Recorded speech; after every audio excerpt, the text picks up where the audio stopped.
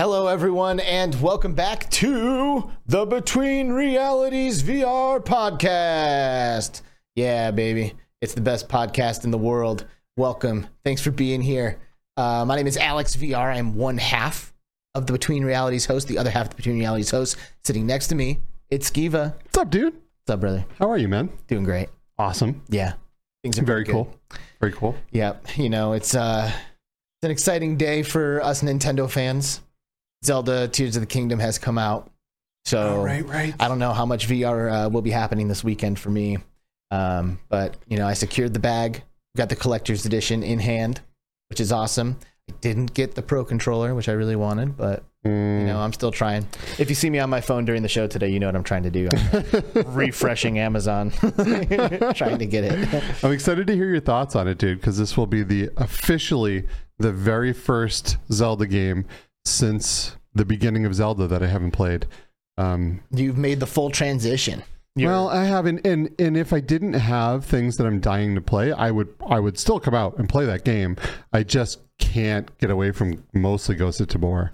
Like, it's all I can think about. I dream about it at night. Like, it's a serious sickness. So yeah, I mean, it is what it is, and maybe eventually I'll, you know, when there's a lull for me, maybe I'll hop in for a minute and see. But I'm looking to you to tell me if it's like really worth like putting that kind of time into. I'm sure it is, dude. It's a Zelda game. Yeah, like, you know, and like I've seen like initial reviews, and it's just like 10 out of 10, 10 out of 10, 9.5, 9.5, 10. It's like, all right, well, I mean, you know, I'm assuming, I don't know. I'm assuming this is like coming from like legit journalists, you know, like legit reviewers who are like not just saying it's a 10 because it's a Zelda game, you know, which I think could be easy to do.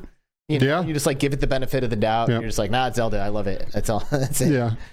But but you know, before the show, Skiva was saying it's like it's when Nintendo enters VR that.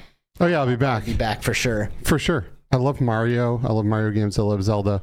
I love every IP that they've really ever dived into, and their stuff is always a certain quality that I just love. Their mechanics, their game mechanics, they always nail them. So I'm stoked, dude. Should be good, you know.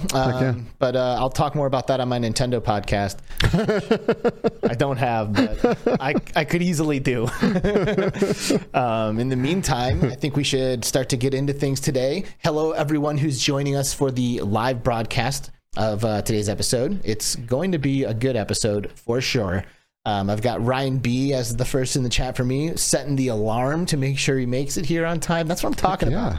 Everybody, open up your phones, open up your calendar app. Friday, this time, just block it off, okay? Every Friday repeating for the next 5 months. Yeah, we got to do it, so do you. Yeah, exactly. Open up your calendar, or we'll send you a calendar invite. Give us your email. Substatica is here. What's up? Ashley Huffman in the chat. Hyped. What's up, hey, bro? What's up, Ashley? Hey, how do you like this t-shirt? Huh? Right? I bet you're liking this t-shirt right now, because I know I am. I'm loving the t-shirt. Haptics Club, baby. First guest ever on the Haptics Club. You're looking at him. Boom. Right? That's like my number one accolade. Heck yeah. That's amazing. They're gonna put that on my gravestone. Was the first guest on definitely Haptics Club. That's what you're known for. That is it. Paradise Decay. I hope you've got your cornflakes and coffee, bro. Getting things done. What's up, bro? Hey, Jay Dunn. What's up? So in this week's adventures of Jay Dunn and Joy Rain hang out with the Milans. That's my last name, by the way, everybody. If you never want to know how to pronounce it, it's Milan. We did Demio. It was their first time playing Demio. Oh, sick. Did they love it? They did. And even Joy Rain was like, yo, I gotta tell you, like, I didn't think I was gonna like this. Yeah. And it's kind of sick. Nice. Joy Rain, by the way, just released her very first fully done by her YouTube video.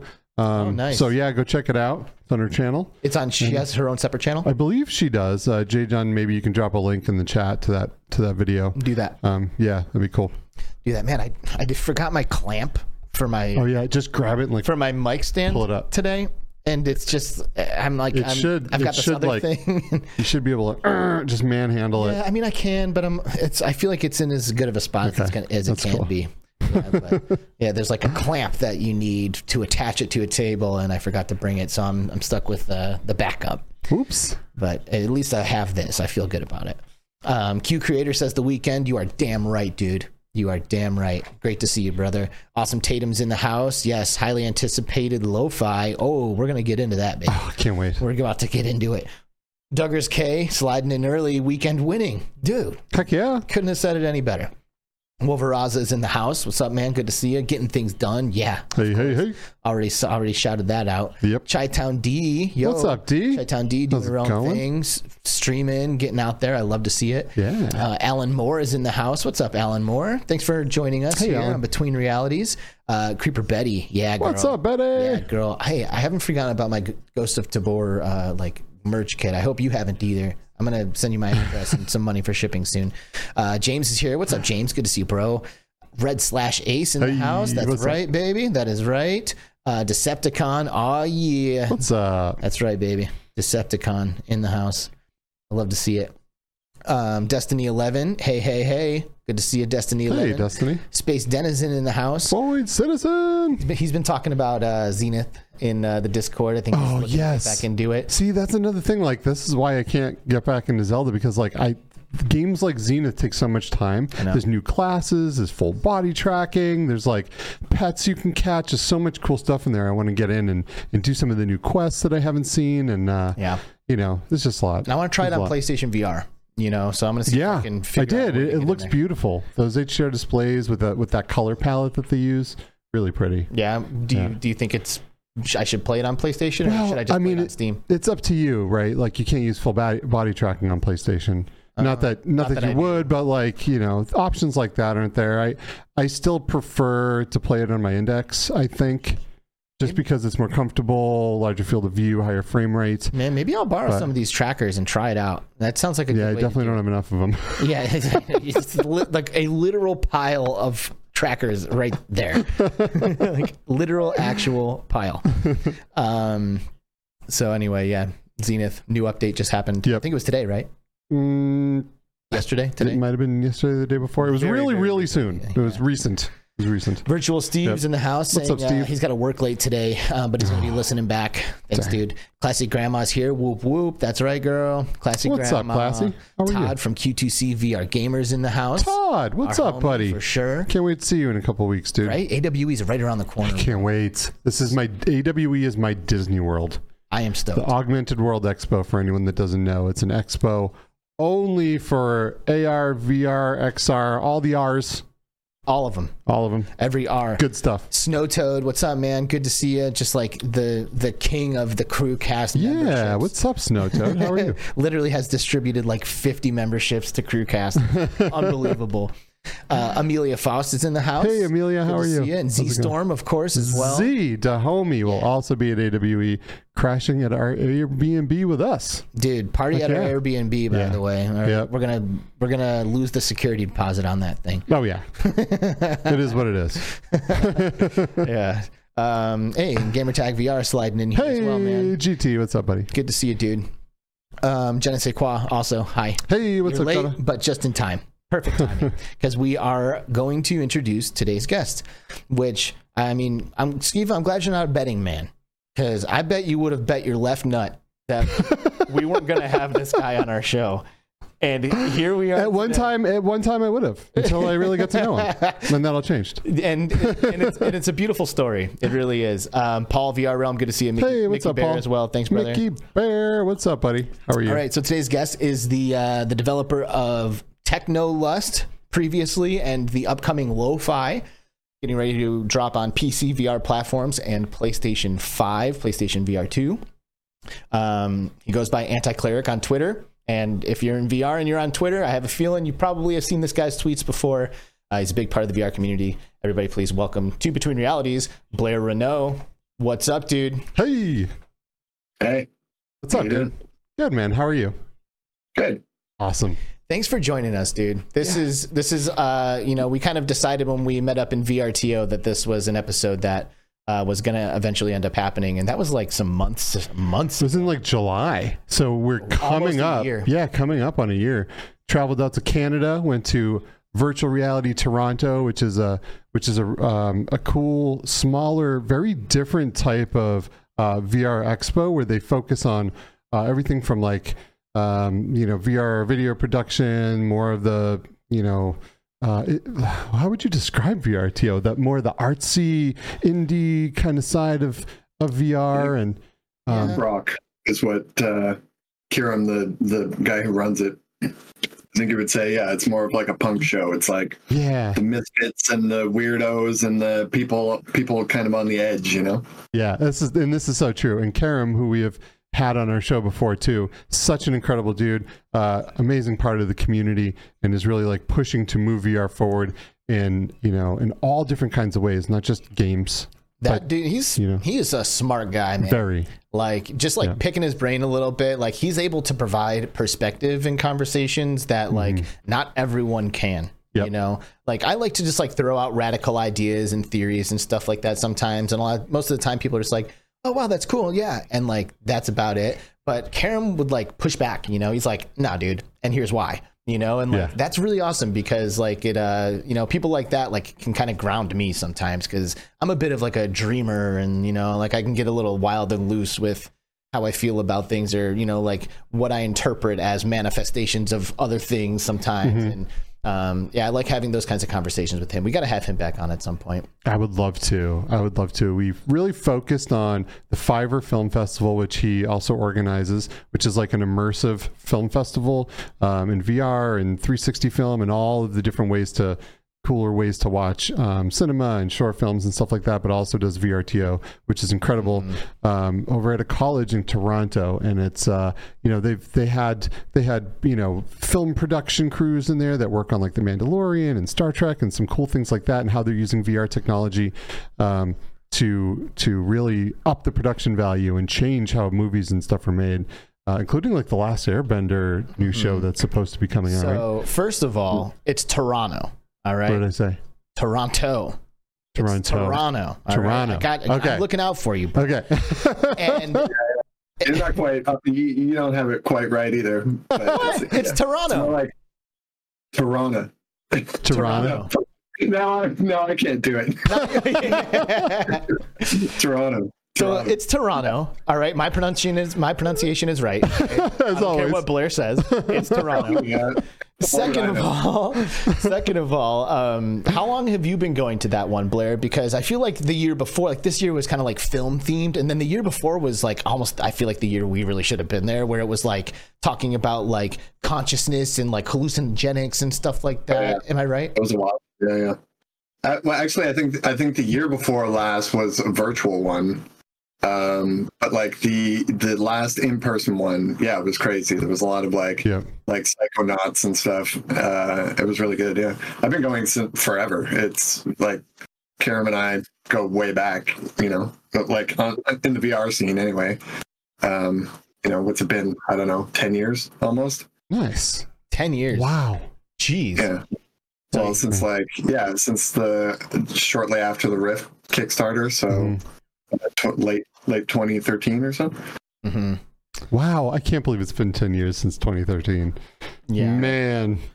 Dude, that's made me realize how fast time is going. The past decade, bro, has just been ridiculous. And like, I mean, I know that like time is a goofy thing as it is, but like, I almost wonder if like the lifestyle that we have here in 2023 with like the internet and social media and all of that stuff like has impacted our perception of time at all. I mean, it's impossible for me to really know, but like it almost feels like it has, like since we've like hit this certain era of like connectivity and internet abilities, it's like the years are just like slipping. Like at least for the last 2 years, the COVID had a big impact on time perception. You know, it was like there was a 2-year gap in time, basically. Yeah, for real. That did rob us of years. True that. Where we sat in the house and did nothing. Which is crazy, because like me and Alex really started traveling hard, started to go to all of these things, and then COVID hit and everything shut down. It was a weird time for VR because it started to pick up some traction and people started really getting interested in it. Things like Half-Life Alyx were announced. People wanted to get headsets. COVID hit. Chip shortages started. You could not get a headset anymore to save your life. You could pre-order these things. It took months and months to get them. And like right when VR started to get like some really momentum behind it, COVID just, grounded to a halt. And VR is definitely not the only thing that happened to, right. But it was the thing that stuff started to really pick up right before COVID too. And it was like, I was looking forward to going to see things in the void, like what they had planned. Like I never got to see any of it. I didn't get to see the Ghostbusters thing, which I would have loved to have seen. And like, yeah, I know a lot of just like VR arcades and similar things like that. Even there were talks, I was talking to Universal a few years ago about doing stuff in theaters, right? So you go to the theater, and then while you're in the lobby or whatever, there's like an experience that ties in with the game. And all that went out the window because there weren't even theaters really, right? Yeah. Yeah, for real. And I worked in location-based entertainment, and I saw that industry just get taken to its knees, and it just never came back the way that it ended when COVID hit. And people are just possibility too, like even before COVID, people were kind of wary of, just like whatever, like pink eye or like, just kind of the weird, the weirdness of sharing it. Farting on your headset. No, but you do have kids in there, and they're scratching their butt, and then they're putting the headset on, right? Like, pink eye is weird, man. It's funny. And it's gross. Pink eye from eye to eye. It doesn't have to go directly from butt to eye. Well, that's what I was doing when I got it. So, oh, jeez. Heard it here first. Yeah. Mind Jive, it's good to see you. Mepper, it's good to see you. Hey, what's up, guys? Thanks for coming through. Jay Brad as well. What's up, buddy? How are you? Jay Brad. And Full Dive Gaming also. Thanks for stopping by. Hey. But yeah, I really loved being at VRTO. I love intimate events like that where you really have a chance to connect with people, and that's exactly what happened while we were there. Like we got to see a bunch of people who we hadn't really had an opportunity to spend good time with, like Zim Talk 5 and you and Ashley and Stephanie Greenall from the Tilt 5 team, like the whole like Canadian like VR brotherhood. There's almost like an unspoken like connection between you. Sisterhood, to be fair. Yeah, well, true that. Yeah, to be fair, it is more of a sisterhood. But I mean, have you guys just seen each other at like Canadian VR events over the years? Do you have like a hidden like Canadian VR squad Discord that you guys like connect in? Yeah, no, we totally do. Not a Discord, but we have we have our own meetups here. There's like a monthly, I don't know what it's called now. Well, Karam used to run one called VRTO, just a meetup. The other one, oh my God, I don't remember what it's called. They changed the name recently. So that I think it was, one was TOVR and the other was VRTO. So the second one switched up. Anyway, we've got that roughly monthly. Sometimes bi-monthly, tri-monthly. Yeah. And yeah, we have like a group of the cool kids that go out every once in a while. Zim's a recent addition to that.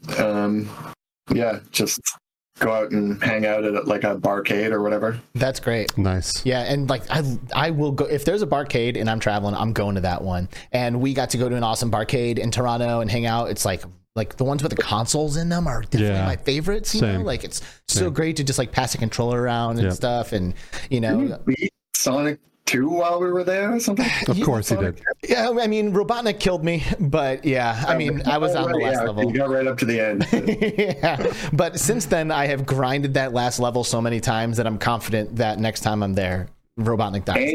And you shamed me in Mortal Kombat. Yes, I believe. I do that to everybody, though. To be fair, like I will always like find the one person who's willing to enter the dojo with me. And I'm my day, man. Like when I was a kid, like I grew up in arcades. Like that was like literally there were like 7 arcades in my general area when I grew up, and I was unbeatable. And now it's like I don't know. You let 30 years go by. Has it been 30? Probably 30 years, like since the 90s. Yeah, and I'm like, it kind of makes me sad now that like I think almost anyone can beat me. Yeah. Well, you know, I'm not almost anyone. All right, let's be clear about Alex, that. Alex continues to practice, so when we go to these events, he can just stomp people and feel real good about himself. You know, but like, you know, when I was hanging out with Gamertag, I made him play me in Mortal Kombat, and of course I destroyed him. And then he made me play him in Street Fighter, and he kicked my ass. Nice. So like, you know, I'm not like, you know, there's like those couple of games that I can get down on, you know, and Mortal Kombat is one of them. But I'm by no means a pro. I'm sure if there's like a true professional out there, I would get annihilated, you know. Yeah, I'll miss Mortal Kombat. That was one of my favorite games of all time.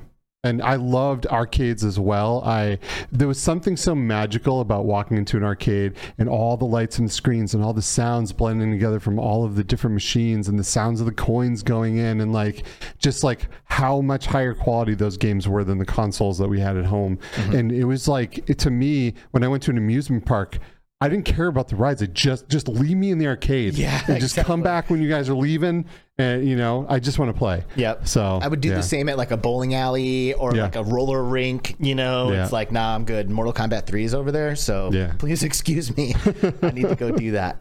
But that bar was awesome, you know, and like we really had a chance to connect with you while we were there, Blair, and it was really cool, especially because, you know, you and Skiva kind of disagreed a lot on Twitter before we ever had a chance to meet in real life. Even had each other blocked at a certain point, you know, just like kind of getting into it and not really having a chance to actually get to know each other through 140 character limit on the internet. You know, and that's tough. It is tough to like really get to know people and their thought process by 140 characters over the internet with a bunch of people also being able to chime in. It's just hard to like just talk.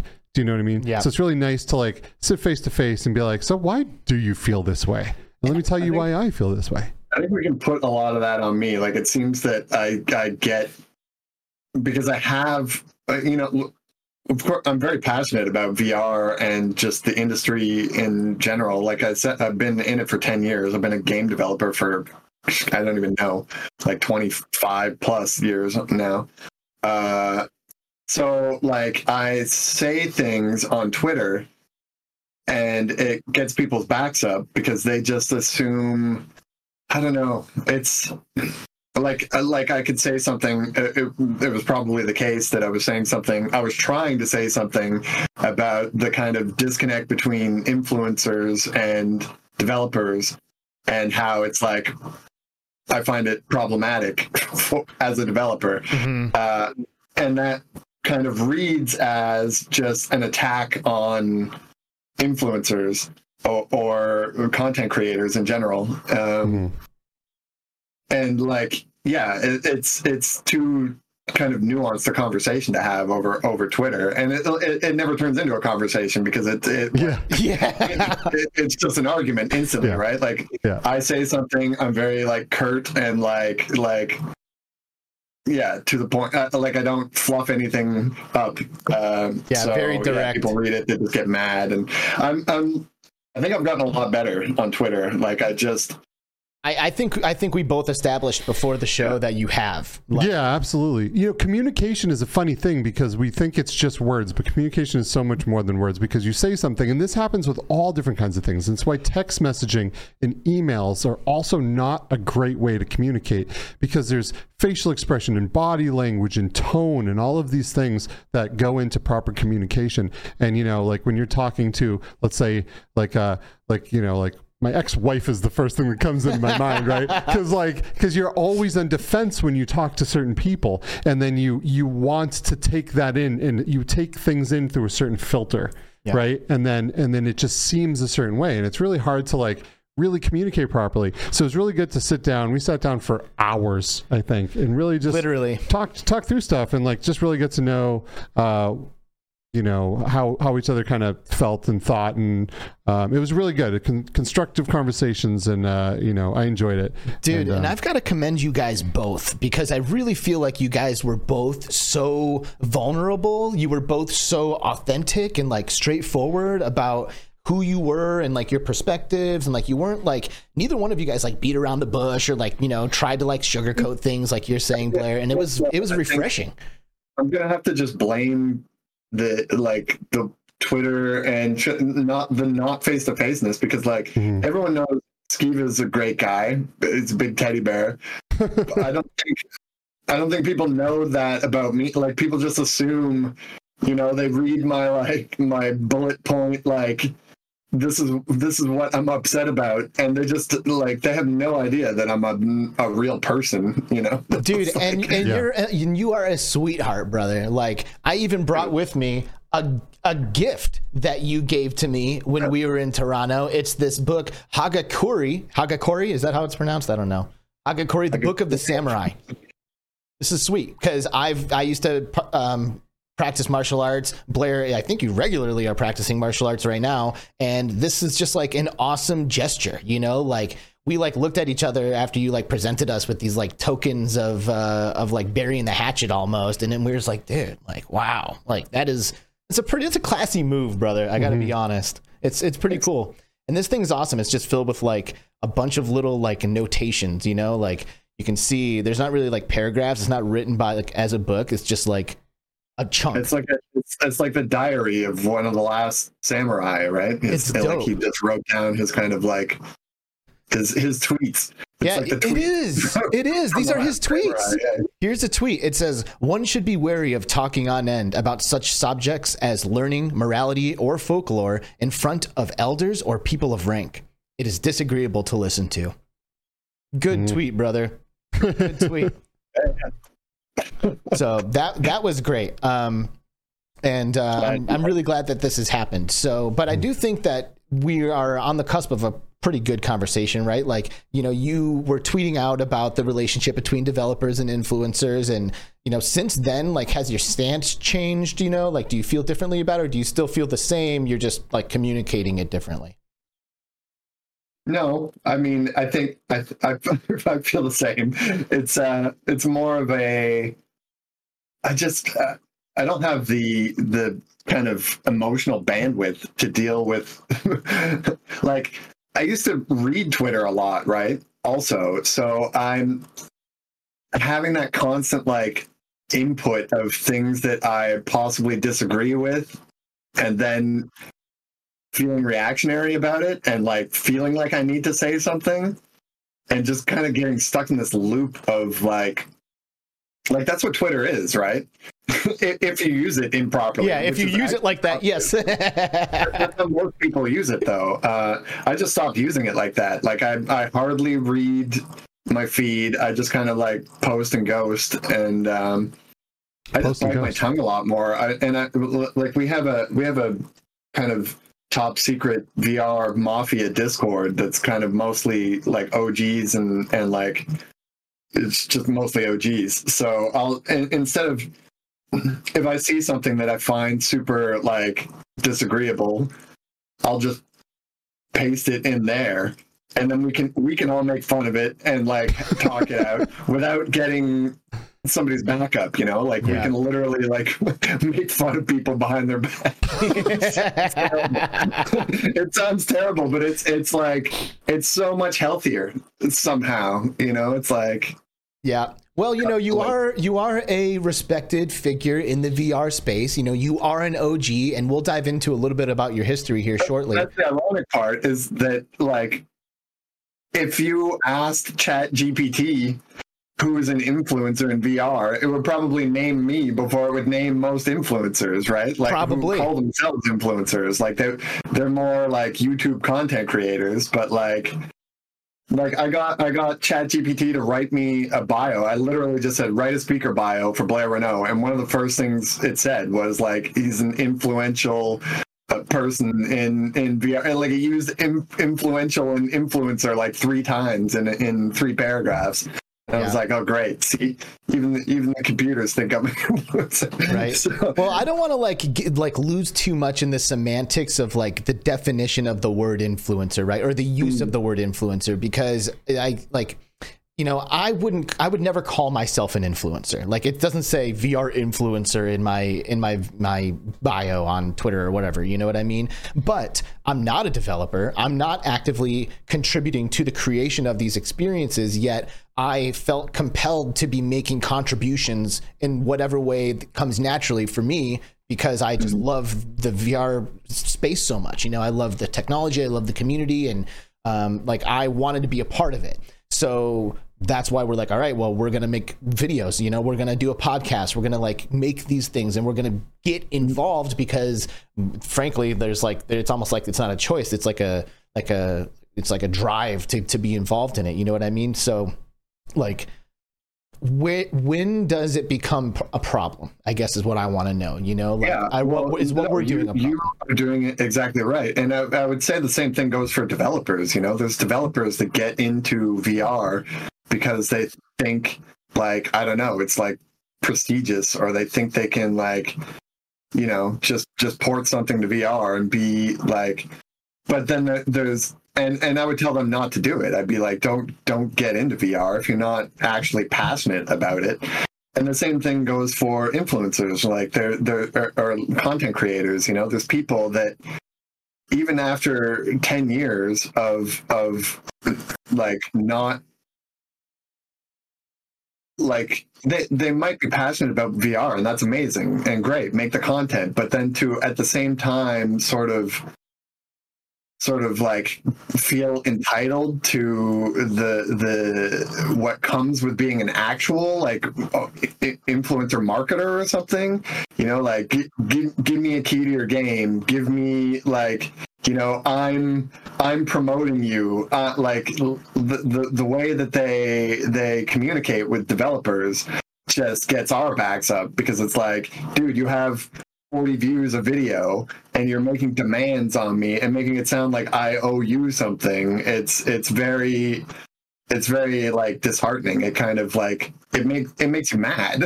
Yeah. As a developer, right? So that's kind of, and where you would draw the line, anyone can call themselves an influencer, and many people do. And I guess if that's working for you as a business, if somebody's paying you to be influential, then great. But if you're doing it and kind of trying to hold that over, especially indie developers, I've had this sort of, I've followed this line of conversation on a couple other podcasts, and there are people I know that have basically bought their way into the high follower count and the influencer kind of space, and then try to charge developers to do content for them. Mm-hmm. And as an indie developer, that's a lot of people might fall for that. They might think oh, this person, they have X number of followers, they're one of the biggest people, they want, the prices get ridiculous, 10 to 20 grand to do a thing, a video, not realizing that video is just going out to a bunch of bots and not, right. It's not helpful. But most indie developers don't know anything about marketing, or publishing, or all of these. There's a lot of things that they sound great as someone who doesn't know anything about it, but they can be quite predatory and kind of skeevy. If you excuse the skeeva. Oh, skeevy, bro. I gotta say that there's so I totally understand where you're coming from here. There's also some studios that also kind of cycle all of this full circle, right? Because a lot of the bigger studios they launch a game, they have a budget to then go out and pay influencers. They also have full lists where you distribute without even asking. They distribute keys, right? Hey, have a new game coming out, here you go. If you want to create content, here's some money, we have this allocated as a budget. We will pay X amount. They divvy it up to different creators to be able to make content to distribute to their audiences for general brand awareness and things like that. So After a while, I think so there are always all of the different kinds of people in every group, right? So I think after a while, some people just think, well, that's the normal. This is what this is what studios are supposed to do. Why didn't you just come out and give me a key? Why do I even have to ask, right? And those are the people that I don't like to deal with either. Like, I'm not... Right, but when those people have like 20 followers, it's like, where are you coming from, dude? Like, get out of my DMs. Like, and if I have to deal with that 5 times a day, you know, and or like multiple times from a person, sometimes they'll like ask and I just don't respond because it's like, it doesn't dignify a response. And then they get like uppity and start saying like, oh, Mr. Big Shot, like, why are you, and it's like, what are you doing? Are you trying to run a business or are you like just clowning? It's so terrible. So this is like, I feel like we or I are like kind of in a little bit in this spot, you know, and like, I don't like send tons of messages out to developers all the time trying to get free games, but I absolutely do send messages to developers to get keys for things from time to time. And like, one example that I'm thinking about right now that I'm like waffling on this, honestly, because like, I don't want to be that guy, but also I do want access to things so I can be on the cutting edge of the conversation, so I can like know what's going on, all of that kind of stuff. And like Zenith just got an update. I want to play it on PlayStation VR, but I don't think I want to drop the $30 to do it. You know, like I will play it on Steam if I can't get access otherwise. But if I could get access, I would love to try it on the PlayStation VR, try it with a new headset, and then share my experiences on the show. But here's the harsh reality of it, though. Is it worth it for them to give you that key? Well, like you want it. I understand you want it, but like not enough to buy it. You know? Well, and maybe they don't, and that's what I'm getting at. Like, I personally, I think there is a benefit because if I say, oh, dude, I tried this on Steam and on PlayStation, and I'm telling you PlayStation's the place to get it, then maybe that people will turn around and contribute, you know? But if I just won't buy it otherwise, and they can generate a key and just share it with me, like, is it really any skin off of their back to do that? Well, it's not going to cost them anything to distribute you that key. It could result in even a sale, which they wouldn't have had before. But if you weren't going to buy, the key is like, are you giving things to people and they would have bought them anyway, and you're shooting yourself in the foot? Or are they just not going to play it anyway? You're not going to talk about it. Like, what do you place on value for general brand awareness? Like, there's lots of companies that put their logos all over the place and things that aren't relevant at all. Like, I remember, you know, Meta putting Oculus logos all over the basketball floors and some of the tournaments. And it's just brand awareness. That really isn't their target market because, you know, a lot of people that go to sports games aren't really gamers. There are, you know, there's a certain amount of crossover between sports fans and gamers, but that's not typically where that market is. But there's something to be said about general brand awareness and trying to become that. There's also something to be said about Meta's terrible aim when it comes to their target market. You know, like they don't. It's been 10 years and it still seems like they don't know who their market is. They know who they want, but they don't have that. And like, you know, that's a whole other thing. But like, I get what you're saying about kind of brand awareness, but this is the other thing about kind of where indies sit with knowing how to do marketing. You can't just give a bunch of keys of your crappy product out and assume that that's going to help your brand, right? You have to, if things are done properly, you don't need to give out any keys. You know, people will come to you and ask for keys, or no, that's not even right. So the people that it's worth it to make the content for, so say a big game was coming out and you don't even have a way to contact that developer. But so you buy the thing because you know that your content will generate views and be good for you. So that means it's also good for them. But if you won't even buy it because you don't think you'll make any profit, like you're not going to generate enough views for it to be worth it for you to buy the thing, then it's not worth it for them to give you that key either. Like, I know you think that like yeah, you might make a sale, but it's like, in the grand scheme of things, that doesn't mean anything. Like, that's the amount of time it takes them to generate the key and like talk to you over DMs and stuff. Like, it sounds harsh, but it's when you're being bombarded by that kind of stuff, and it's just not worth it. Like, you will literally, I'll pop open people's YouTube and see, and it's like, if they're not cracking like 10,000 views per video, it's not worth it. It's just not. It's like, well, and that's us. Like, we're not cracking 10K. I can do a tweet and hit 10,000 people, right? Mm-hmm. So then, and so can a bigger company. So why would it be worth it to, kind of sprinkle it out? Well, so, but here's my, then like real talk though, like, you said it's not worth the time to generate a key and send it via DM. Like, how long does that actually take? Like, I imagine it takes a couple of minutes. I don't care.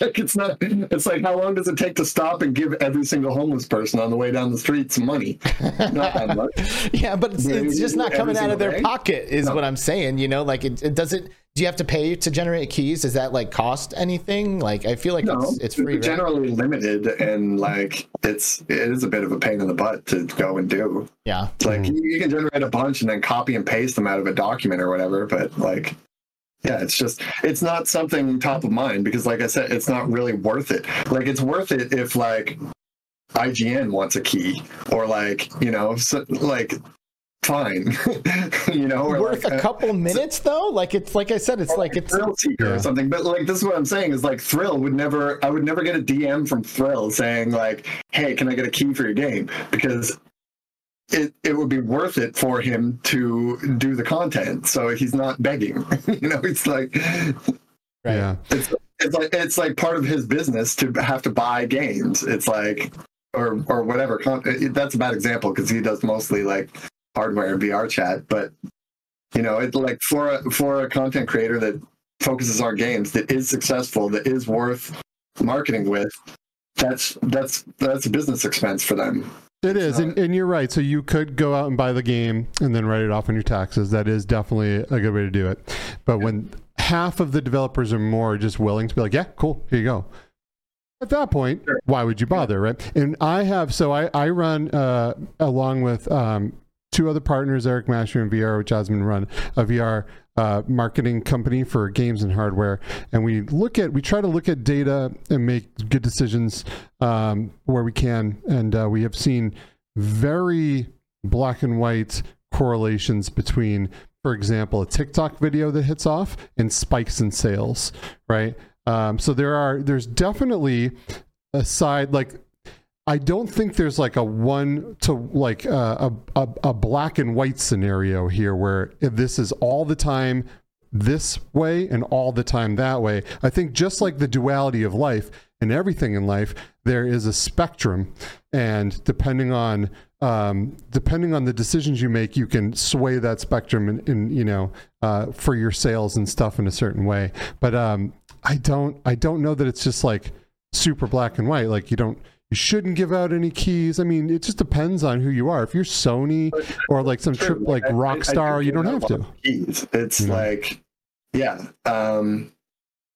But yeah, it's a matter of choosing your battles. Yeah. I just hope you guys understand how like flooded indies get, and like, it gets to be just a joke. It literally is like, it's like being accosted by 70 homeless people every day on your way to and from work at a job where you're the entire company.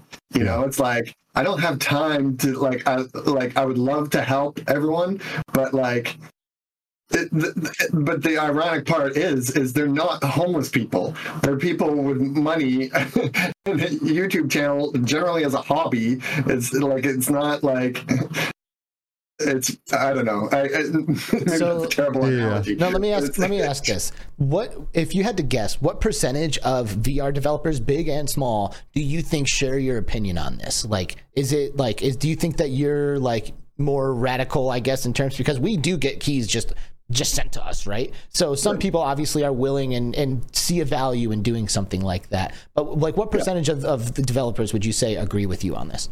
I think it scales with their success, and like, yeah, like I'm sure every terrible, I don't want to say that. Every person that isn't confident in their product is happy to get anybody to play it. Right. And like will be out there giving away as much as they can in the hopes that it will generate something for them. But like I said, I'm in this Discord with a bunch of OGs, and they would all share my opinion in that, like, it's just annoying to be accosted by YouTubers every day for keys. Yeah, because it scales with, and like I think that's where we're disconnecting, is like, especially after 10 years of seeing the same people. There's like people that have had YouTube channels since day one that still get 40 to under 1,000 views on every video. And like with every new title that comes out, my inbox is full of like 50 YouTubers all doing the same video about the newest game. And it's like, you start to realize that, oh, it's not like, there's no point. It's not worth it. Like, everybody is going to know about your game when it launches, if it's worth knowing about, because the VR community is so small. Everybody is going to play it on launch day. And like, it's more a matter of like ensuring that your product sells itself than it is getting it in the hands of people. Yeah. Because if it's worth playing, they will play it. It's not, This can definitely be true. I feel like I have an interesting. I get to see this kind of from both sides, right? Because the clients we have, a lot of times we manage all of these requests. And then what we do, we also get the requests from the developers. So I feel like I'm lucky enough to kind of see both sides of the story to a certain degree. I am definitely not the developer of a game like Lo-Fi that's getting a lot of attention, but I have been on the other side for games like Ghosts of Tabor that get a good amount of attention, and I get to see all of what you're saying with an insane amount of DMs coming from everyone, like, can I have a key? Can I have a key? Can I have a key? Well, and then sometimes some people aren't worth replying to, because you do have to take and try to filter out all the people that are just trying to get a free key, and then they don't really even have a channel at all, and but they're trying to work their way in through some of this, through the floods. But at the same time, I'm not a big YouTuber or anything, right? I like do this podcast, do little things here and there throughout the community, but I get absolutely, my DMs are inundated with smaller developers begging me to play their game sometimes. And I'm like, dude, I would love to play your game. I am going to try to fit this in my work day, my parenting schedule, with all the other games I have to play. But like, so please don't be offended that I can't get to your game. But like, sometimes I'll go in and there's like 20, 30 requests in a day from like smaller developers. So like there is like this massive sway in both directions, where influencers are inundated with people trying to get them to play their games and cover their games, because you're right, some of the smaller development studios don't really understand, especially when it's one person trying to do everything, how to properly market, how to get people to play your game, how to make a game that's good enough that it starts to grow legs and sprout by itself, or grow roots or whatever. But at the same time, I do see the floods coming in for some of the most popular games, and it is really hard to manage that amount of requests. If I was trying to actually create the game as well as trying to reply to all these and send out the keys, it would be impossible, right? But you do have, the bigger studios that have marketing departments, have community managers, have social media posters, have the developers and the people who just make textures and the people who do animations, and all the way up and down the scale. And they are like banging out keys to everyone without even asking. They have lists. They just distribute stuff. Things are coming in. So sometimes that's actually detrimental as well. Like say, I think the estimates for the size of the VR market are still like way out of whack too. Like, so big studio, whoever makes AAA VR game, sends out say 1,000 keys, to like everybody, right? Everybody gets a key. The game comes out, and day one, everyone's playing it on their YouTube channel. So people get to just basically sit there and watch the entire game.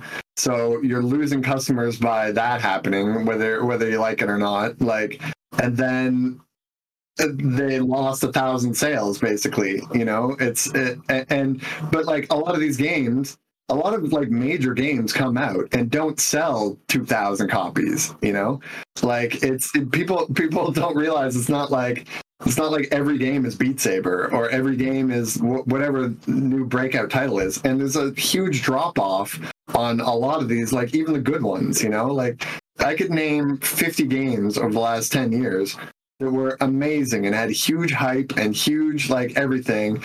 And after a week after launch, you never hear it again. And then you hear like, oh, the servers are going down or something. It's like, so like you have to be careful, even as a big studio. Like every sale counts. Well, and I guess I appreciate your commitment to making a product that just will speak for itself and like doesn't need that kind of engagement with the community, right? Because like, you know, Valve didn't distribute keys for Half-Life Alyx, you know, right? Like Beat Saber doesn't give keys to anybody. I mean, so I guess a little bit. Like, of course not. And why would they? So like, like, I think that's the part we're missing, is that it's not about like the quality of just like my title or Alex or something.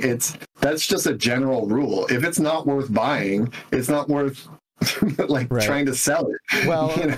and I guess like, you know, this is like literally like my personal perspective, and like I think what has helped me justify getting keys for games and asking for keys for games is that like we don't do YouTube or content or reviews or anything like that for money. Right? Like we play as many games as we possibly can so we can talk about them here, literally try to like tell people what's good, what's worth their time and what's not. But as a content creator that doesn't monetize, I mean, we do monetize here a little bit. It's just enough to like help us kind of keep going. We're not earning like our paychecks, you know, we're not paying the bills with YouTube. And it can get basically impossible to do. Like I can't buy every game that comes out. I just can't. Like my wallet cannot afford it, you know, but I want to be able to continue having conversations with the community at large about all of these things. So like I said, it's like, if I can't get it and I can't afford it and I'm not going to do it anyway, like would it, I guess you're saying it's, and then it wouldn't be worth it to get to get access to the game, right? Like if I hit you up, you're not going to give me a key, right? Well, I mean, I would, because I know you, and like you have to use your brain with it, right? Like sure, like because you guys have like a community as well, right? It's not just like the views on your YouTube channel. It's like people respect your opinion. There's a lot of content creators in your chat right now. It's fun. Sorry, I got a gamertag was asking, saying that he doubts that I like content creator channels in general. That's completely false. I subscribe to almost every content creator, like VR content creator, and always have. Like even like small guys, like that have no views. And I watch them all. Like I'm one of those psychos that like scrolls down to the bottom of the day of my subscription feed on YouTube every day and queues everything up in reverse order, and then like watches everything in my feed. So like there are days when like I literally come and a new game is launched and it's just strips of like VR thumbnails of the same game. A lot of times the same image. Yeah, in a case like that, I won't watch all of them, but like I do enjoy the content. You know, there's people that like I even watch like the Beat Saber girls. You know, they're just like, because it's like I like the song. It's like it's entertaining to watch, like a 2-minute video or whatever. Yeah, I follow lots of people, but yeah, and it's Ashley saying it's R&D years as well. Yeah, and she also said creeper. I think she called you a creeper. Love you, Ashley. I think we're seeing that just like anything in life, there is no, for me, I mean, everything requires its own decision. You can't just fall on an extreme side of either spectrum. There is definitely pluses and minuses to everything, whether it be giving away keys, not giving away keys. I think I can't imagine, even for Half-Life Alyx, and like you said, Blair, IGN probably isn't going to buy the game, give them a key, right? There are certain games that they only give keys to certain levels of watch time, right?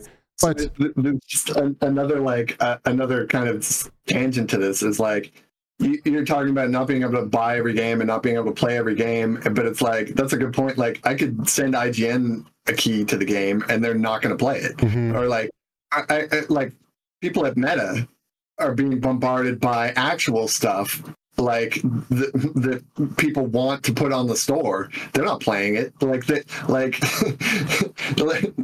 that's the thing. Like, the people that are asking for keys are literally your customers. Like, they're the only people that will possibly buy the game and play it, right? So it's like you're kind of, and like I want to go back to the beginning and just like say, I'm not saying that there's anything wrong with any of this. Like, people use influencer marketing to great effect.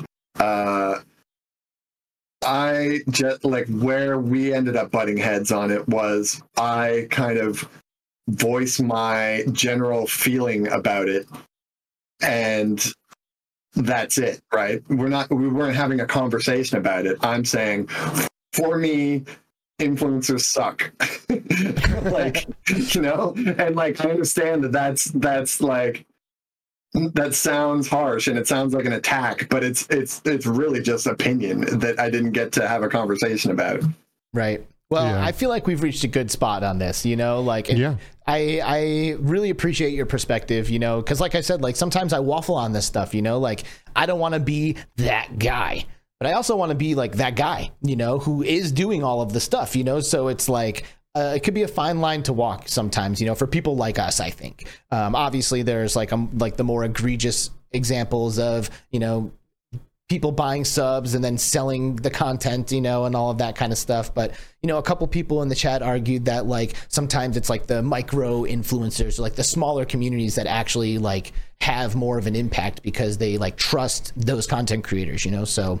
Sure. That's what I was saying about giving you a key, right? It's like, yeah, there's a difference between just your average YouTuber and someone who actually has a community and trust built up. Yeah. So I do want to shift gears here.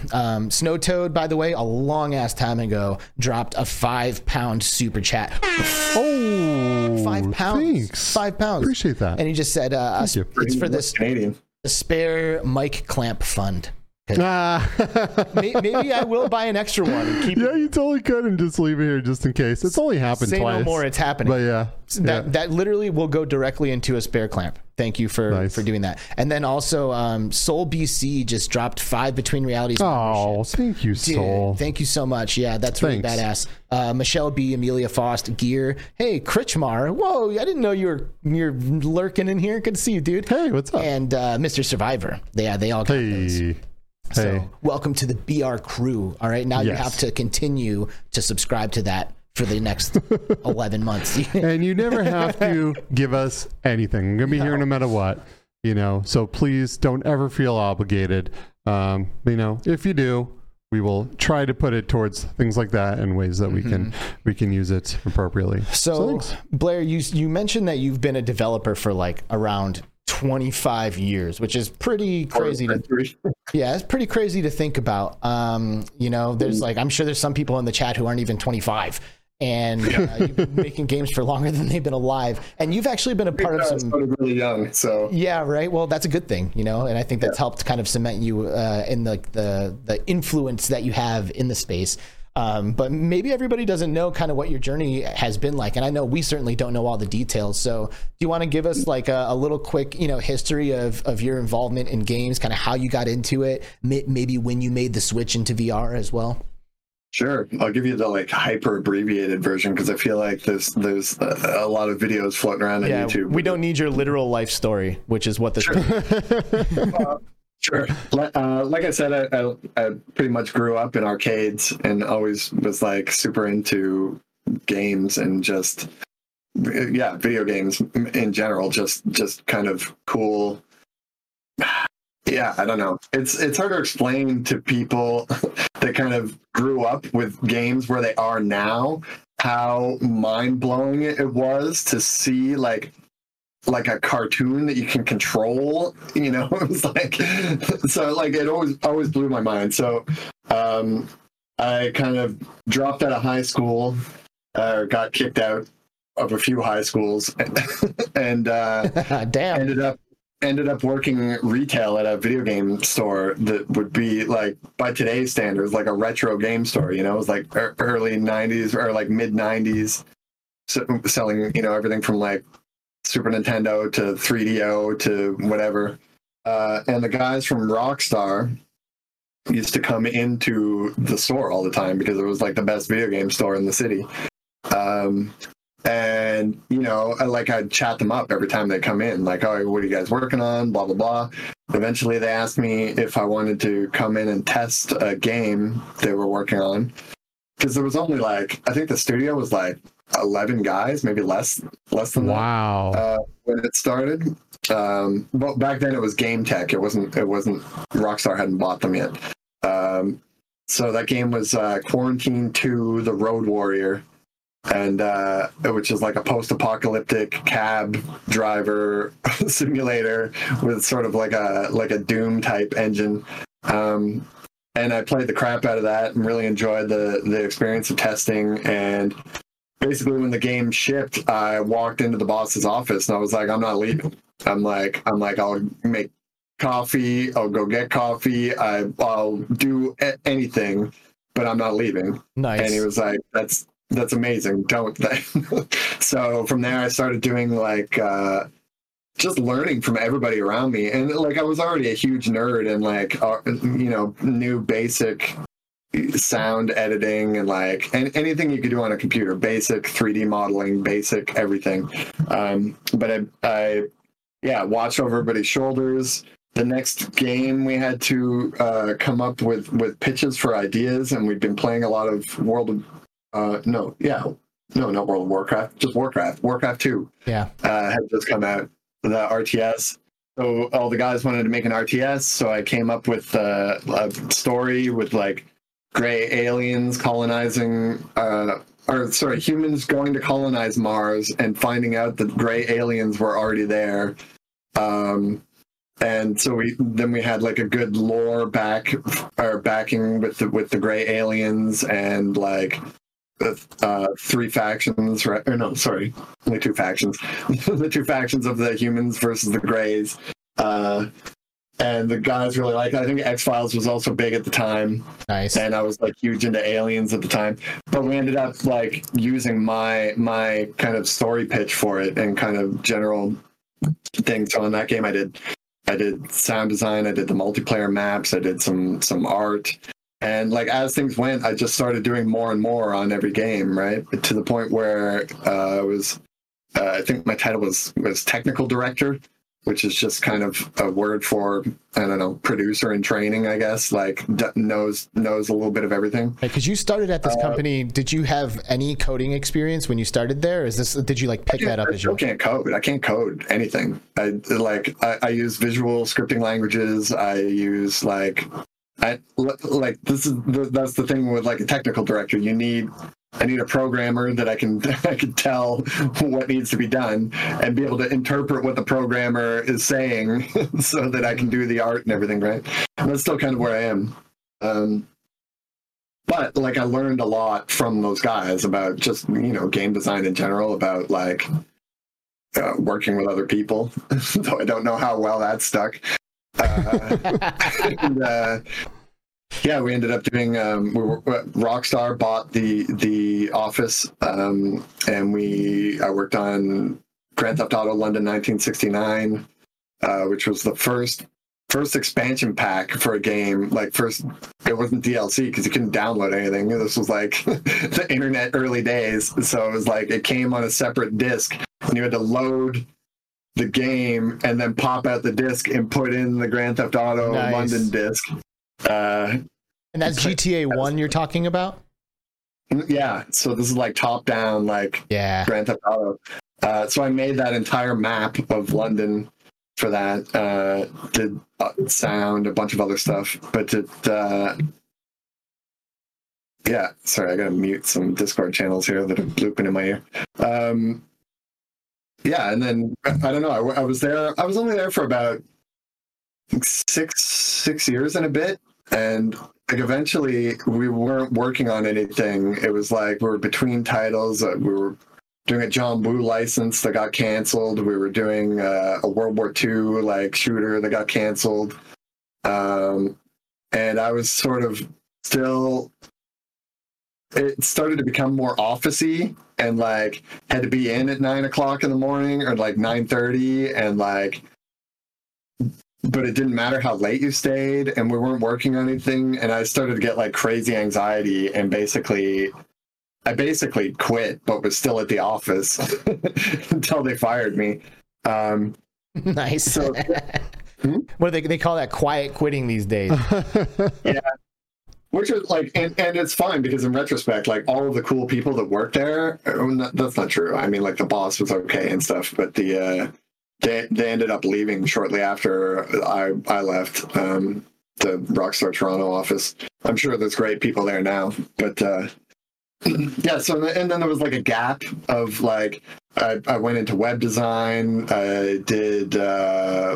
VFX for like indie movies and stuff. I did Flash was a huge thing, like Flash web design.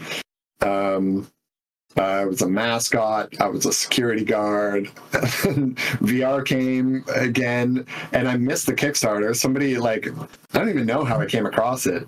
It was like somebody told me about the Kickstarter, and I went and looked at it. And I was like, "Holy shit!" Like, sorry, VR's back, right? I didn't know what Unity was. I didn't know what Unreal Engine was. I didn't know that there were game engines like out of the box. I didn't know that that was a thing. Like, I literally had no idea that that was a thing. I've been out of game design for like, I don't know, like, God, 10 years or something. So by this point, have you ever had a VR headset on your head?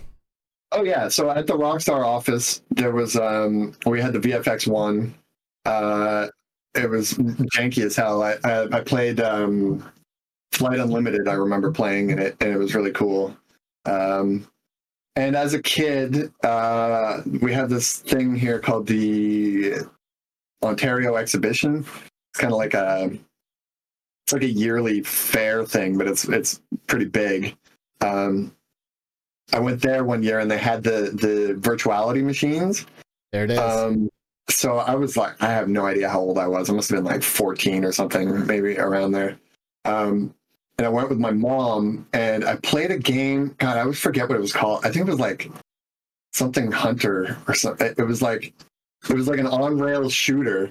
So you're just like on rails going through factories and stuff and like shooting guys. And I remember I was playing it and I was loving it so much. And I finally died. And it was like a dream. Like the helmet came up because there was like two dudes working the booth and they're both staring at me like with their mouths wide open. I was like, whoa, what's going on? And they're like, dude, we've never seen anyone get that far before. And I was like, oh, this is it, man. This is like the future of video games and I'm dope. So, like, that's what I want to do. But then it like disappeared, right? Like there was I never saw a virtuality machine again. I saw that VFX one and it was garbage. So when I saw the DK1, I like lost my mind. So I had money saved up because I was poor at the time. I was doing like security work and like part-time VFX stuff. I saw it was like $300 or something Canadian for a pre-order for the DK1. So I had money saved up from a Second Life store that I started, like just selling like assets that I made. I did like a week worth of work making Second Life assets and just left it, and it had been accumulating money.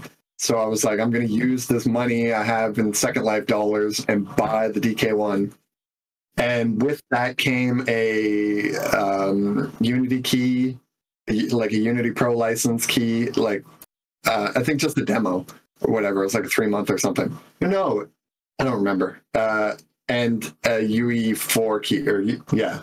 No, I think it was just Unreal Engine, they just called it at the time. So I downloaded Unreal Engine first, and I tried to make some stuff just for fun, because I put on the headset and there was nothing. There was some cool demos, but it wasn't like I wanted, like, if you go back to the Oculus forums and look at like my first post in like early 2014, it's like, where's the cyberpunk love? Like, what's happening? Like, why am I not putting on the headset and being transported to the Matrix? Like, you almost assumed that it would be there. Yeah, or just even the vibe of it, like people weren't really like picking up on that vibe. It was like, because I think most of the people who got it were just programmers. They weren't artists. They weren't like designers, they were like super like just nerds, which is great. Like, that's what it should be, but we're missing the art half.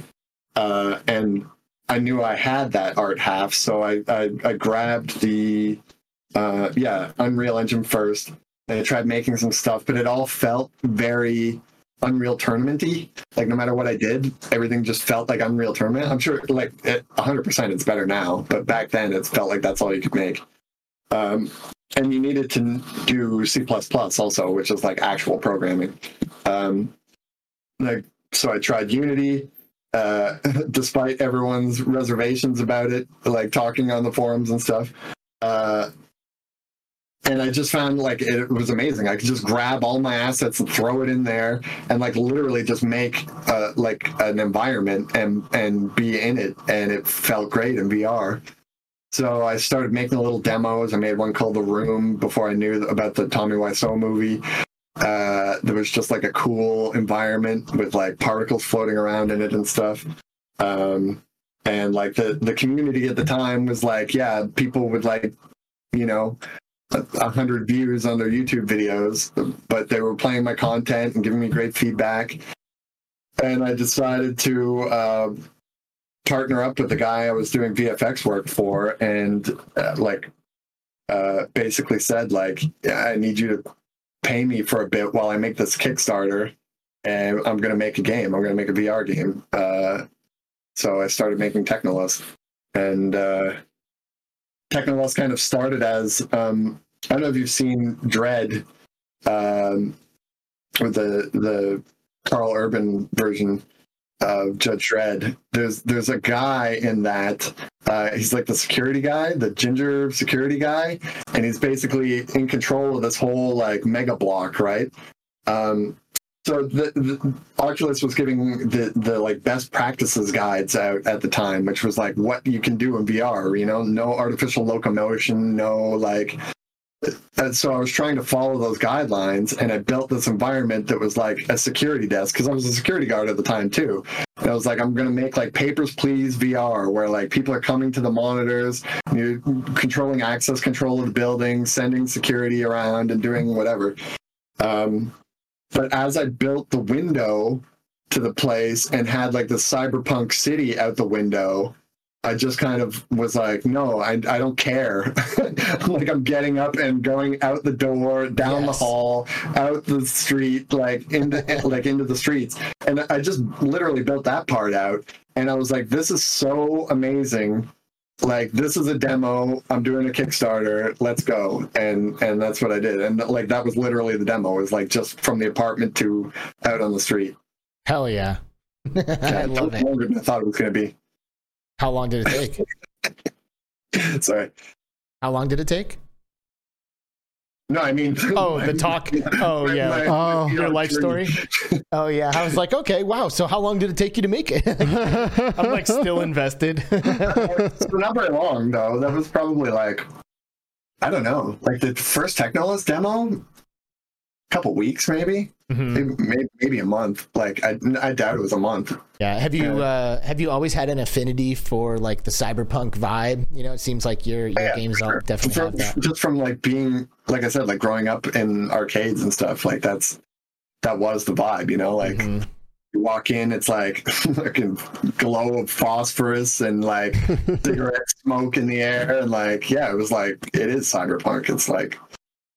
Yeah, and VR, I think, it's like definitely like inherently kind of has that essence to it. So I totally see the connection, and I don't blame you for using that as kind of like a creative, I don't know.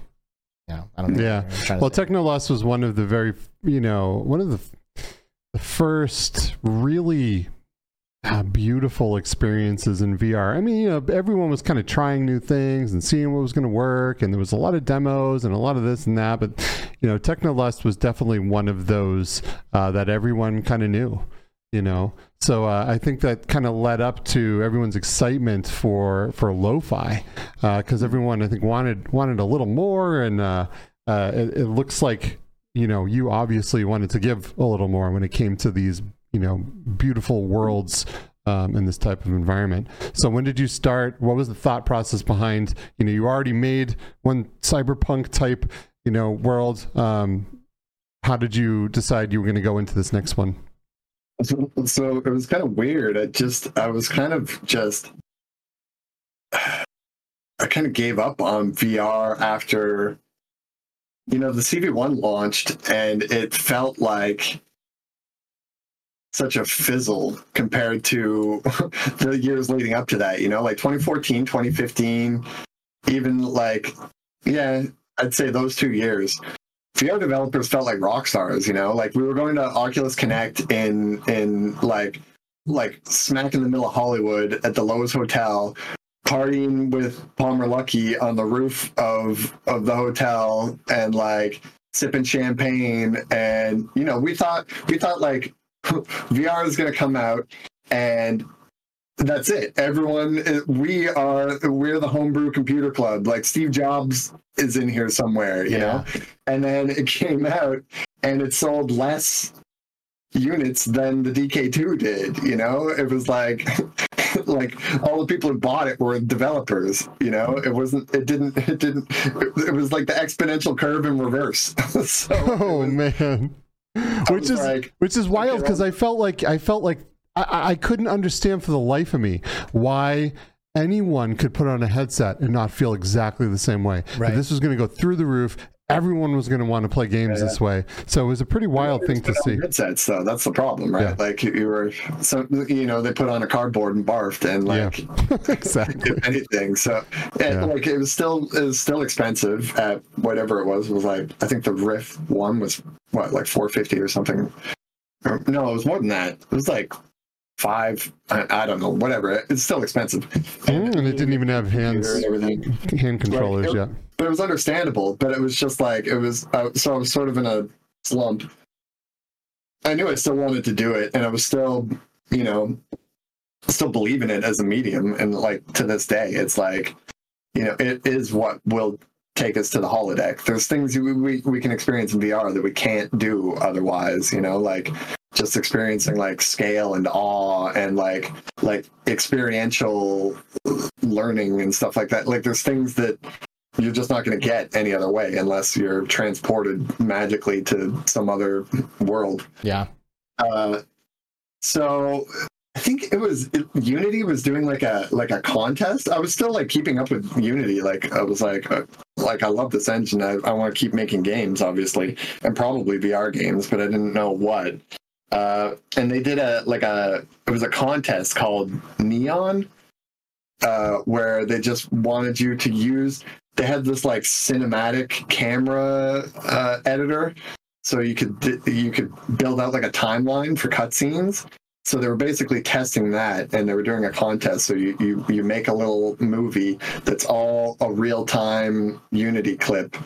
So I was like, Blade Runner 2049 had just come out, and I was like, I really want to try and recreate that flying in front of the Atari sign with the in the what do they call it, the spinner.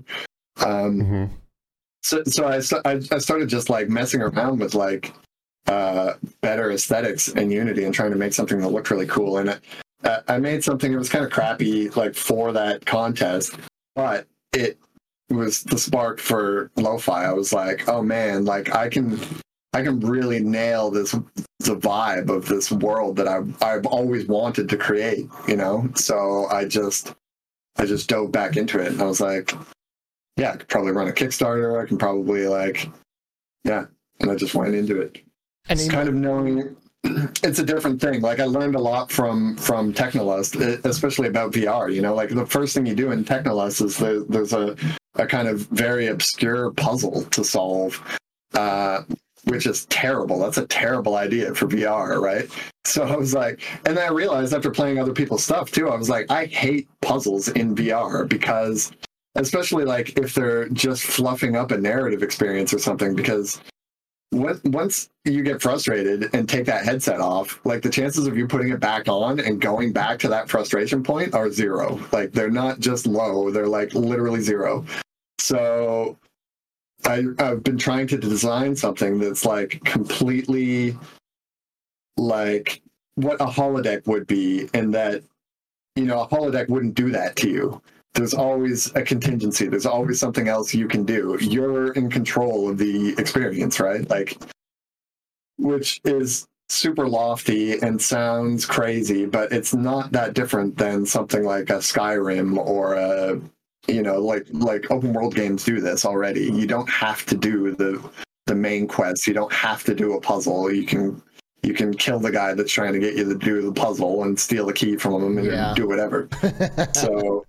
So I kind of started working on like a philosophy of VR design, like without listening to other people, without listening to like best practices, without listening to like what, you know, like like Denny from Cloudhead tells me I should do, which is fine. Like I get that he found success in what he's doing, and I love that for him.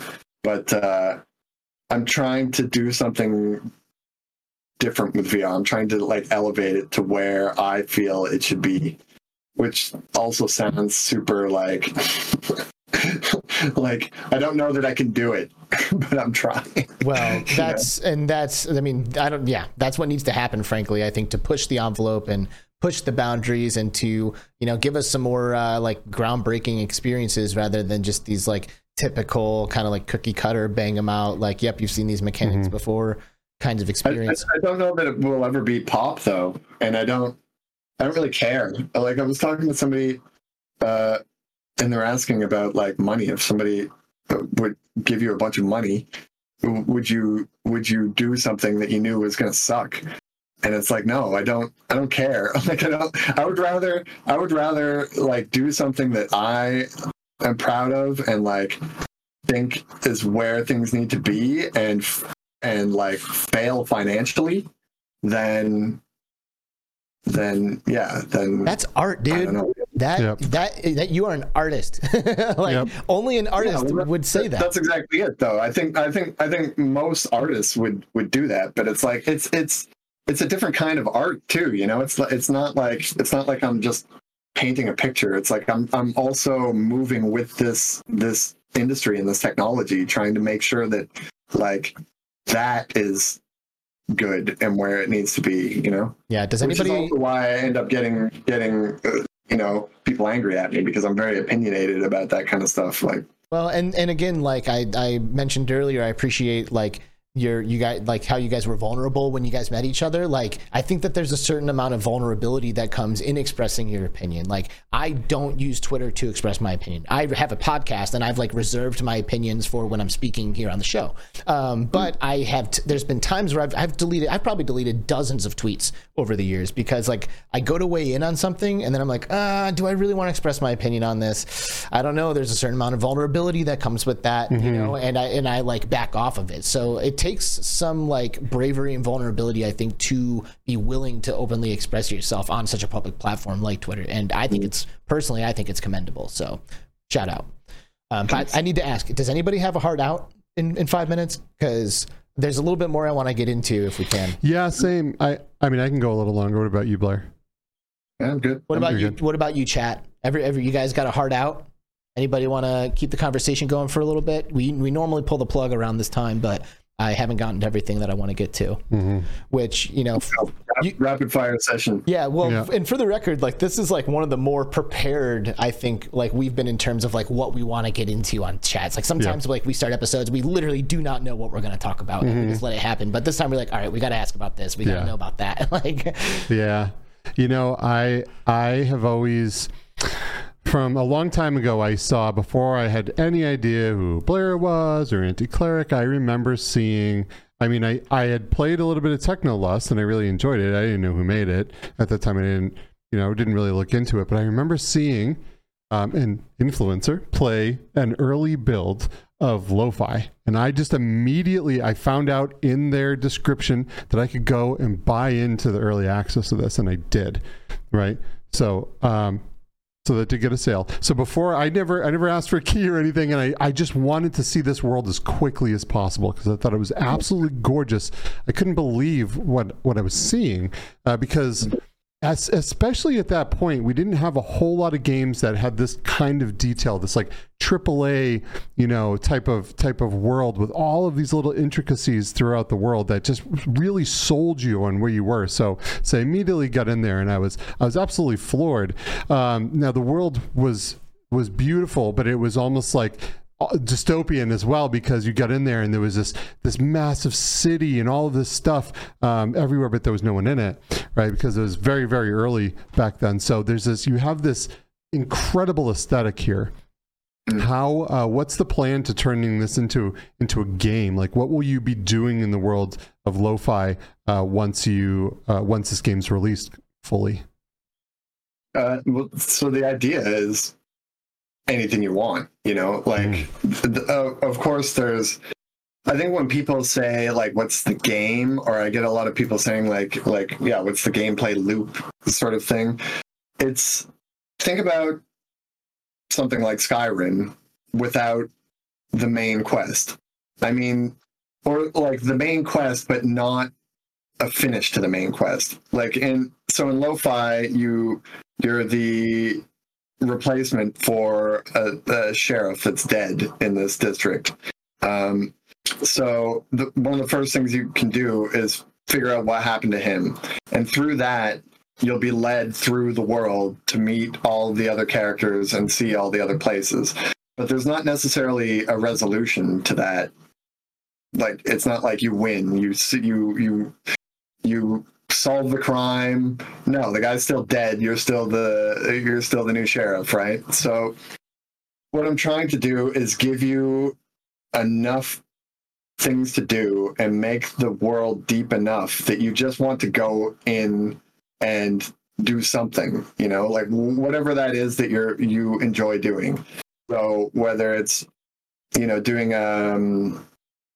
what are called decommissioning missions, where you go and like kill androids and collect their bounties, or you could just go fishing and try and catch all of the fish and decorate your apartment with stuffed fish, or like do whatever you want. You can go to the arcade and try and save up enough tickets to get an arcade machine for your house, or like, yeah, I just want people to really feel like it's their holodeck experience. They're doing, like, there's no backstory for the character aside from what you want it to be. Like, aside from this is your job, whether you want to do it or not. You can go in every day and collect your UBI.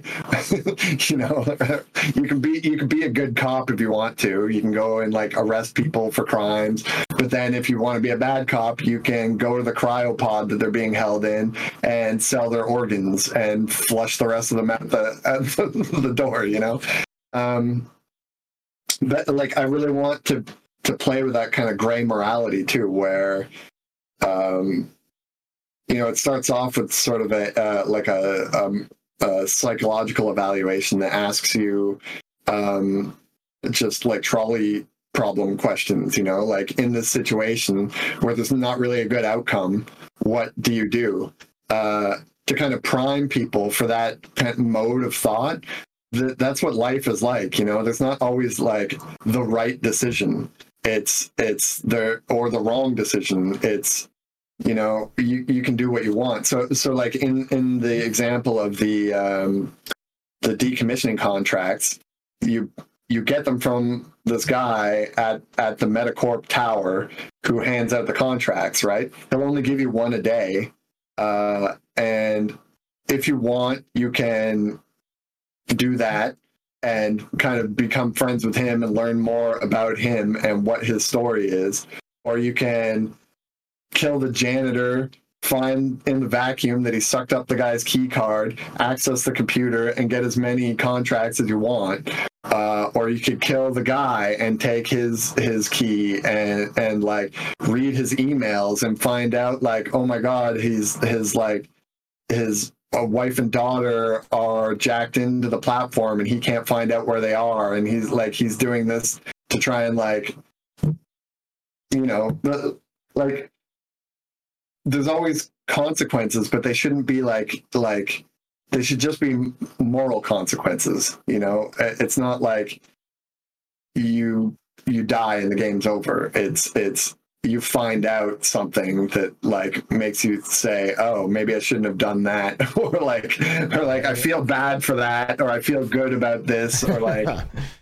Yeah, I mean, I think that's what a holodeck program would be, right? You don't die in a holodeck. Like, you know, no one ever walked out of the holodeck and smashed the keypad because they wanted a walkthrough or they got stuck on something. You know, it's right. Like there should always be something you can do and still feel empowered and like you have agency in the world and you can change things. You know? I personally love stories and characters that are like ripe with moral ambiguity. You know, like there are moments where you're like, I love this guy. That's what real people are. Yeah, right? exactly. Yeah. I mean, like, and you're using the example of the holodeck, like, do you think that, I mean, because, I mean, I haven't seen all Star Wars, so sorry, Star Wars fans, if this is like sacrilege or something, but, or Star Trek, sorry, Star Trek. I haven't seen all the Star Trek stuff, but like, I imagine with something like the holodeck where I can just speak into existence a certain experience, I can probably like proof that to like prevent me from feeling bad. You know, like in Star Trek, do they ever like do something in the holodeck and then like after like everything fades away, he's like, oh God,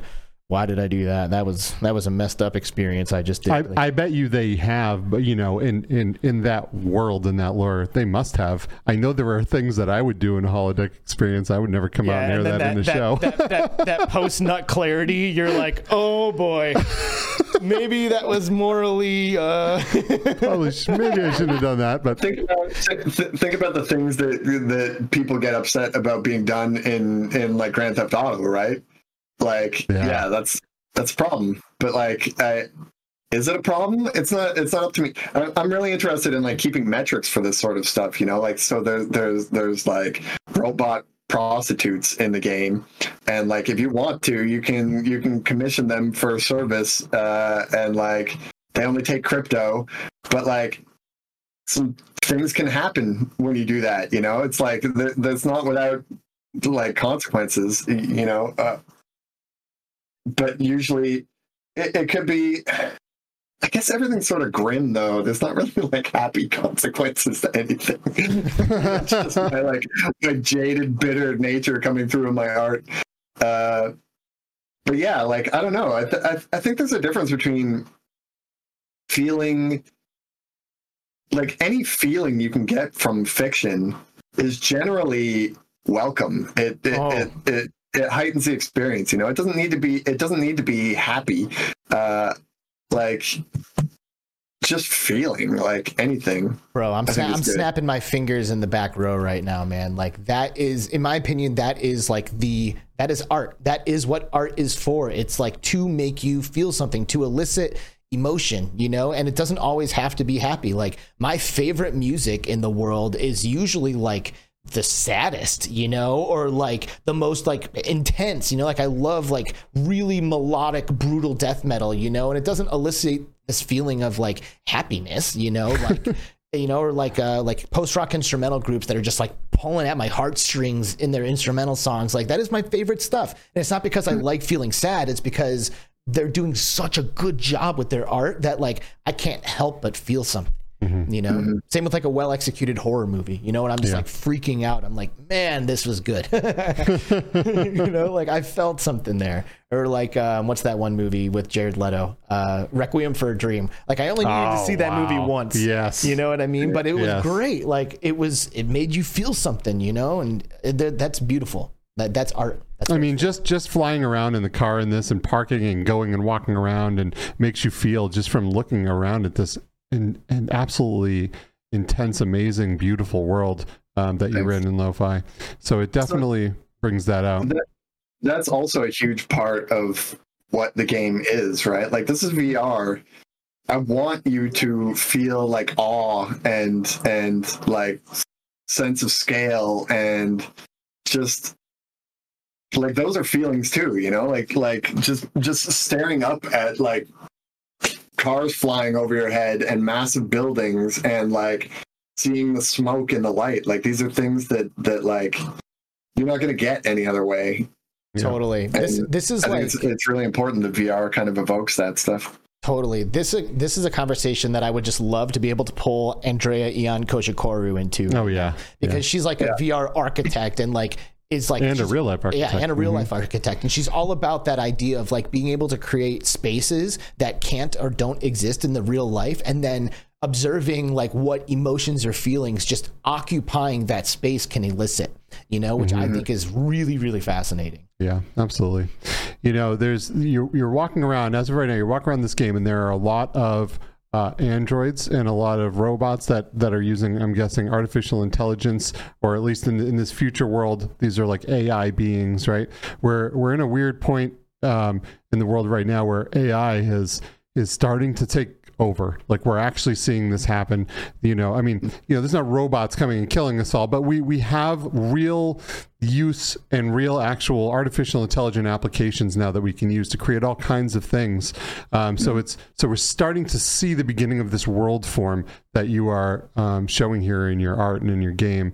Have you considered, and I think you have, because I've seen tweets about this, but have you considered using AI, like real life AI, to be able to have conversations, or where do you see AI going in the future of VR games? I think that, like, the most important thing for what I'm doing is to kind of, you know, they say that good sci-fi is sort of predictive, right? Well, not necessarily, but it has like a predictive aspect to it, whether that be like a warning or, you know, it's plausible. Yeah. So like in the world, there was an AI singularity, like what we might be seeing right now, right? Where the machines develop a certain amount of intelligence. In this world, the hyper intelligent ones sort of walled themselves off in their own area of the city, and no one really knows what's going on. They're not communicating with people. And then all the human level intelligence or below robots are just kind of wandering the streets without much to do, because the humans are all jacked into VR or whatever. So yeah, so there's that aspect of it, of like what are plausible scenarios for what will come of this stuff. But then there's actually using it for production, of course. Like I like, this is another one of those things that I might get backlash on Twitter about, is like using these tools as they come in to as much effect as I can. So I'm using Midjourney. I was up all last night using Midjourney, making new mugshots for citizens that you pull over in the flight areas. Just because it's improved so much, I'm like replacing some of the crappier ones from earlier iterations of Midjourney. I'm using GPT to like help me write. It's not writing anything like that I'm using verbatim. Like I wouldn't allow it to like write dialogue for me or anything, but it's good for kind of brainstorming with and coming up with ideas and kind of it's good as like a editor, kind of a general writing partner. I love the idea of having it actually in the game that you could communicate with, but I don't think we're there yet. Like it's a cool tech demo. I know Lee from Alien Trap has shown some really cool stuff with NPCs driven by ChatGPT, but there's issues with having to like pay for the license. I don't even know if it's like legal to do that in a game right now. There's time issues. There's you ask a question, you're gonna have to wait for the response for a couple seconds, and then you get this kind of janky, emotionless response because GPT doesn't know what emotion to convey in a voice, right? So I think it'll get there eventually. Like, all of this stuff is like, yeah, we will have that holodeck eventually. It's just, what can I leverage now to get as close to that as possible without making it worse? Like, I think having a bunch of GPT NPCs in the game right now would make it worse. Right. So I'm not gonna do that. So yet. Do you personally think that using AI to like generate mugshots and stuff like that is morally ambiguous? Like, have you like kind of gone back and forth on that and be like, there's no, you're 100% okay with it. I saw somebody the other day. It was funny. This is one of those things that I dunked on somebody in the Discord because I didn't want to do it on Twitter. But this guy made this awesome like cyber deck 3D animation of like the screen pops up and folds out, and then the keyboard comes up. And it was just like a 3D animation. And I was like, oh, this is cool. I looked at his bio, and he's got like no AI or no to AI in his bio. But then I went back to that tweet, and I go down one tweet, and it's like, this is the images I use for reference for this, and it was just pictures that somebody had made on like DeviantArt or whatever of the exact thing, just not moving. And I'm like, so this motherfucker so he's like, no to like art isn't derivative and it all comes like real artists, but like he's literally just stole his concept from another artist, crediting them after the fact, like after he did it and posted the thing on Twitter and got some like traction on it.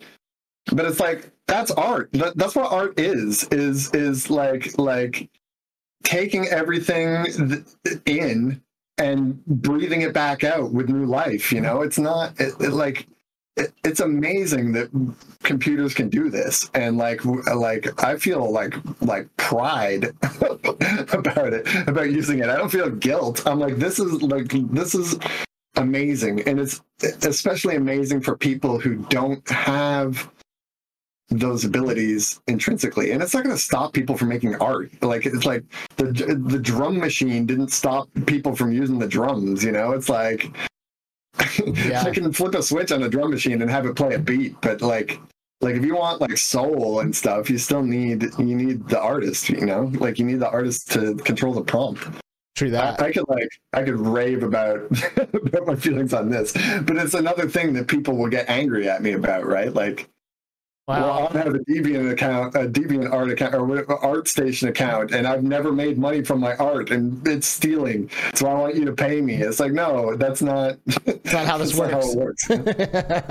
Yeah. Well, I mean, it's kind of cool. Like, every season of Between Realities, we always like do an aesthetic change on our thumbnails, and like we've done other different changes, but like one of the biggest changes between our seasons is just the aesthetics of the thumbnail. It like kind of separates them all. And in the past, we've like, I don't know, taken a couple of different approaches, gotten some like free, like, license free art here or there, or like did a little photoshopping to make something happen. But not this time, right? Yeah, this time we used Midjourney to create the background they see in the thumbnails. And I couldn't agree more with you here that what art is a collection of things that you have seen that resonate with you, that you get inspiration from, and then you create your own thing. So this is what's happening with a computer. It's looking at all of this art, it's taking an inspiration from that art, and it's creating something that it hasn't existed before. So this is a computer doing what people do in a way. Right. Yeah. So it's really interesting. This whole debate is going to get more and more fiery as this stuff gets better and easier to use and cheaper because it's going to start replacing it's eventually will start replacing jobs. Initially it'll be the people who are able to utilize AI correctly will then be able to have, it'll be a whole different shift of where people will work and a skill and a job place until it eventually gets so good where you just speak things into existence, right? And then a lot of those jobs will go to the wayside. But it's going to be we're in a really interesting point here. There have been people in history that have gone, there's been generation after generation after generation that has lived and survived these times that they've seen no technological advance, right? Hundreds, thousands of years where nothing has really changed that much. And we are in a place now where we've seen, computing, internet, we've seen virtual and augmented reality, and now the rise of artificial intelligence. I can't think of a time where so many things have happened in one generation of people, and it's just a lot to take in. And so there's a lot of discussion that'll be happening about all this stuff, and it's just fascinating. I am personally so happy to be alive during this time. I mean, it's just unreal. But yeah, I don't know where I was going with that. No, you went there. We arrived at the destination, I think. You agree that it's like a great thing. It is. It really, can you guys help me understand how it's so it's a computer that's doing this, right? Like you put in a prompt, it searches, grabs a bunch of examples of things that match those keywords, amalgamates them, and spits out a good version. No, that's not even what it's doing. You're wrong already. Okay, well, good, because I want to have a better understanding, because I don't know how you can put in the same prompt over and over and over again and can just continuously get new images. It's super complicated. It's like, remember trying to explain crypto, or like having crypto explained to you? It's like, just don't bother. It makes more sense to analogize it like we're doing, I think, to say that it's very similar to what a human does. It's like I might have seen your art and it's in my head, but I don't have a perfect representation of that art.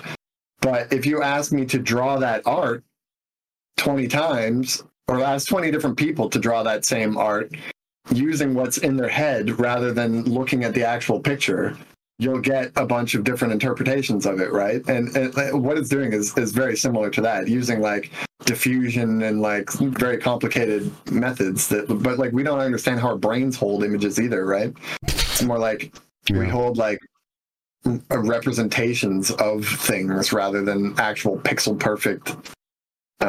Right. Well, unless you're like, there's like savants out there that can draw an entire city from memory, like to scale every window of every building, like that. It blows my mind. Like the capabilities of the human brain is it's pretty fascinating. Wild. It's pretty wild. It is, but we're in an interesting time, and I personally cannot wait to see, because eventually, we're going to get to a place where we can just speak with using artificial intelligence along with virtual reality. We will be able to speak existences into existence, like the holodeck. It's right? close. We're going to get there. I don't know that it'll be fully done by the time I die, but it's going to happen. My kid will most likely be able to put on some kind of headset. Maybe she won't need a headset at all, and say something. And just speak a world into existence, and it's really super exciting. Yeah. I think it's going to come a lot sooner than you think. I hope so. Yeah, yeah. I want to see this as much as I can. I've only ever wanted to exist eternally for one reason, and that's really to see like where technology goes. Totally. Where is the species going to go? Like, how are we creating the world and history in front of us? And it's all fascinating to me, and I would love to be able to stick around only to see the progression and where we end up. So yeah, fascinating stuff. It really is. Technology, dude. So I want to start wrapping this up, but I think I just have like one more thing I want to ask about, and that is Anticleric, the handle. Tell us about that. So I used to, I went through this kind of like hardcore atheist phase, which I think a lot of people did that were on the internet in the early 2000s. And I was volunteering for this place called the Center for Inquiry. I was on their board as a multimedia guy. I was doing like whatever, all their multimedia stuff for the YouTube channel and stuff. And I just needed an email address that would go with the theme for like work stuff. So it was the idea is that it's like the opposite. It's not like anti-cleric, like it kind of is, but it's more like clerics represent dogma, right? And like firm dogmatic ideas, and it's kind of the opposite of that. It's like open-mindedness kind of. Man, don't ask people about their handles. That's such a goofy thing. I don't. Well, but I'm forced to type it in when I want to tag you into my video today. So the one before that was worse. It was like teenage kid on like I'm not even gonna say what my old handles were. Like BBS day handles.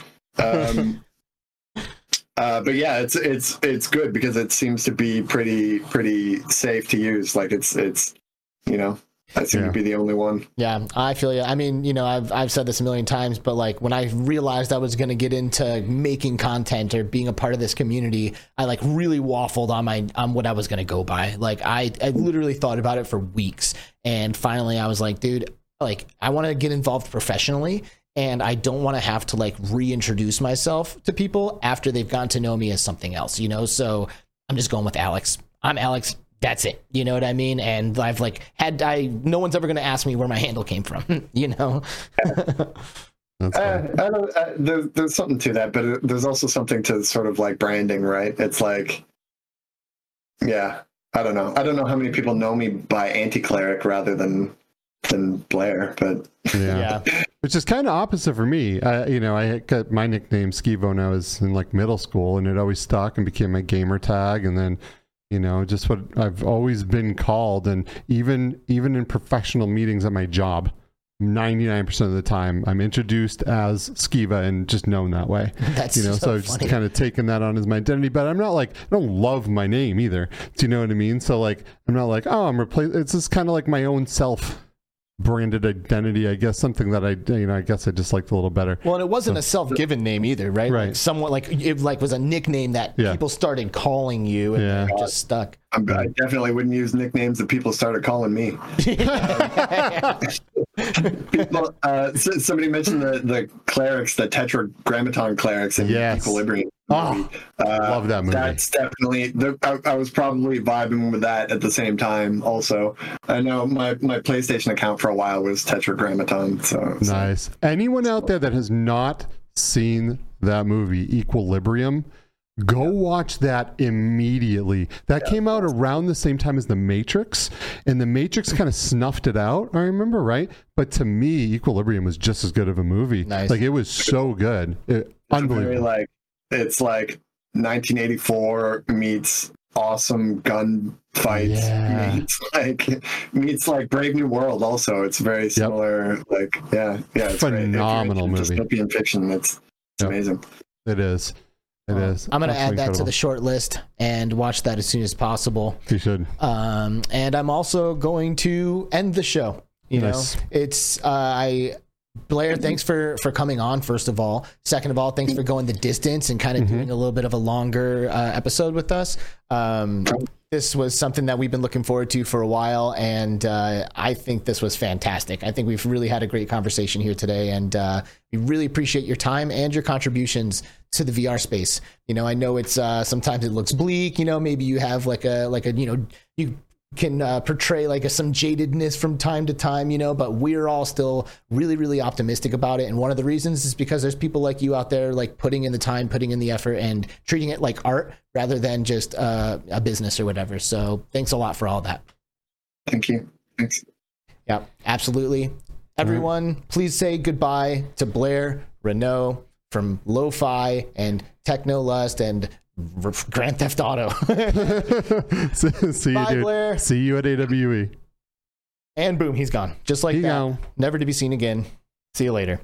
Hey, And thank you all for tuning in for the live episode, or maybe you're catching this on your favorite podcast platform, Spotify, whatever. Maybe you're watching this on uploadvr.com because we are indeed partnered up with UploadVR. However you've decided to tune in and watch or listen to this, thank you so much for your time. 2 hours is a pretty good chunk of time. And it's like insane that we have so many people tune in for that long, and it really means a lot to us. So thanks for putting some wind in our sails and allowing us to do this show and tune in, because it ultimately, the participation from everyone in chat really does make this a better experience, I think. Especially for us. So thank you for being there. Yep, absolutely. Appreciate you. I'm going to just say thank you, like I said, to everybody, just kind of as a blanket statement, because we're about to hit that 2 hour mark. So I don't want to spend too much more time here. But this was really awesome. It was phenomenal. And next week's going to be really good too. We have a special guest coming to you, and this is going to be more of a Between Realities episode that maybe we're into from the first couple seasons, where we really dive into like reality and consciousness and things, like what is reality? What does all of this mean? And it's going to be really cool. Tino is a really, he's very, one of those thinkers, like a Karam or a almost like a Ken Bai type, right? That it's really going to be an interesting one. So please come on by, join in on the conversation as we dive into VR. With who? Kind of Tino.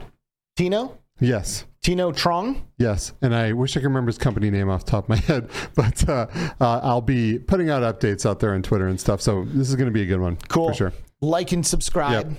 Hit us up on Twitter. Hit us up in our Discord. Link is in the description below. I'm going to be playing Zelda all weekend, so don't look for me, but Skeev is going to be in the headset. And I'm Sunday, I'll be definitely playing some Ghost of Tabor, so hit me up if you want to get in and do some raids. Nice. Yep. Nice. Love you all. Thank you so much for tuning in to the Between Realities VR podcast. And we will see you in 1 week with Tino Trong. Have a great weekend, everyone. See you next time. Bye-bye.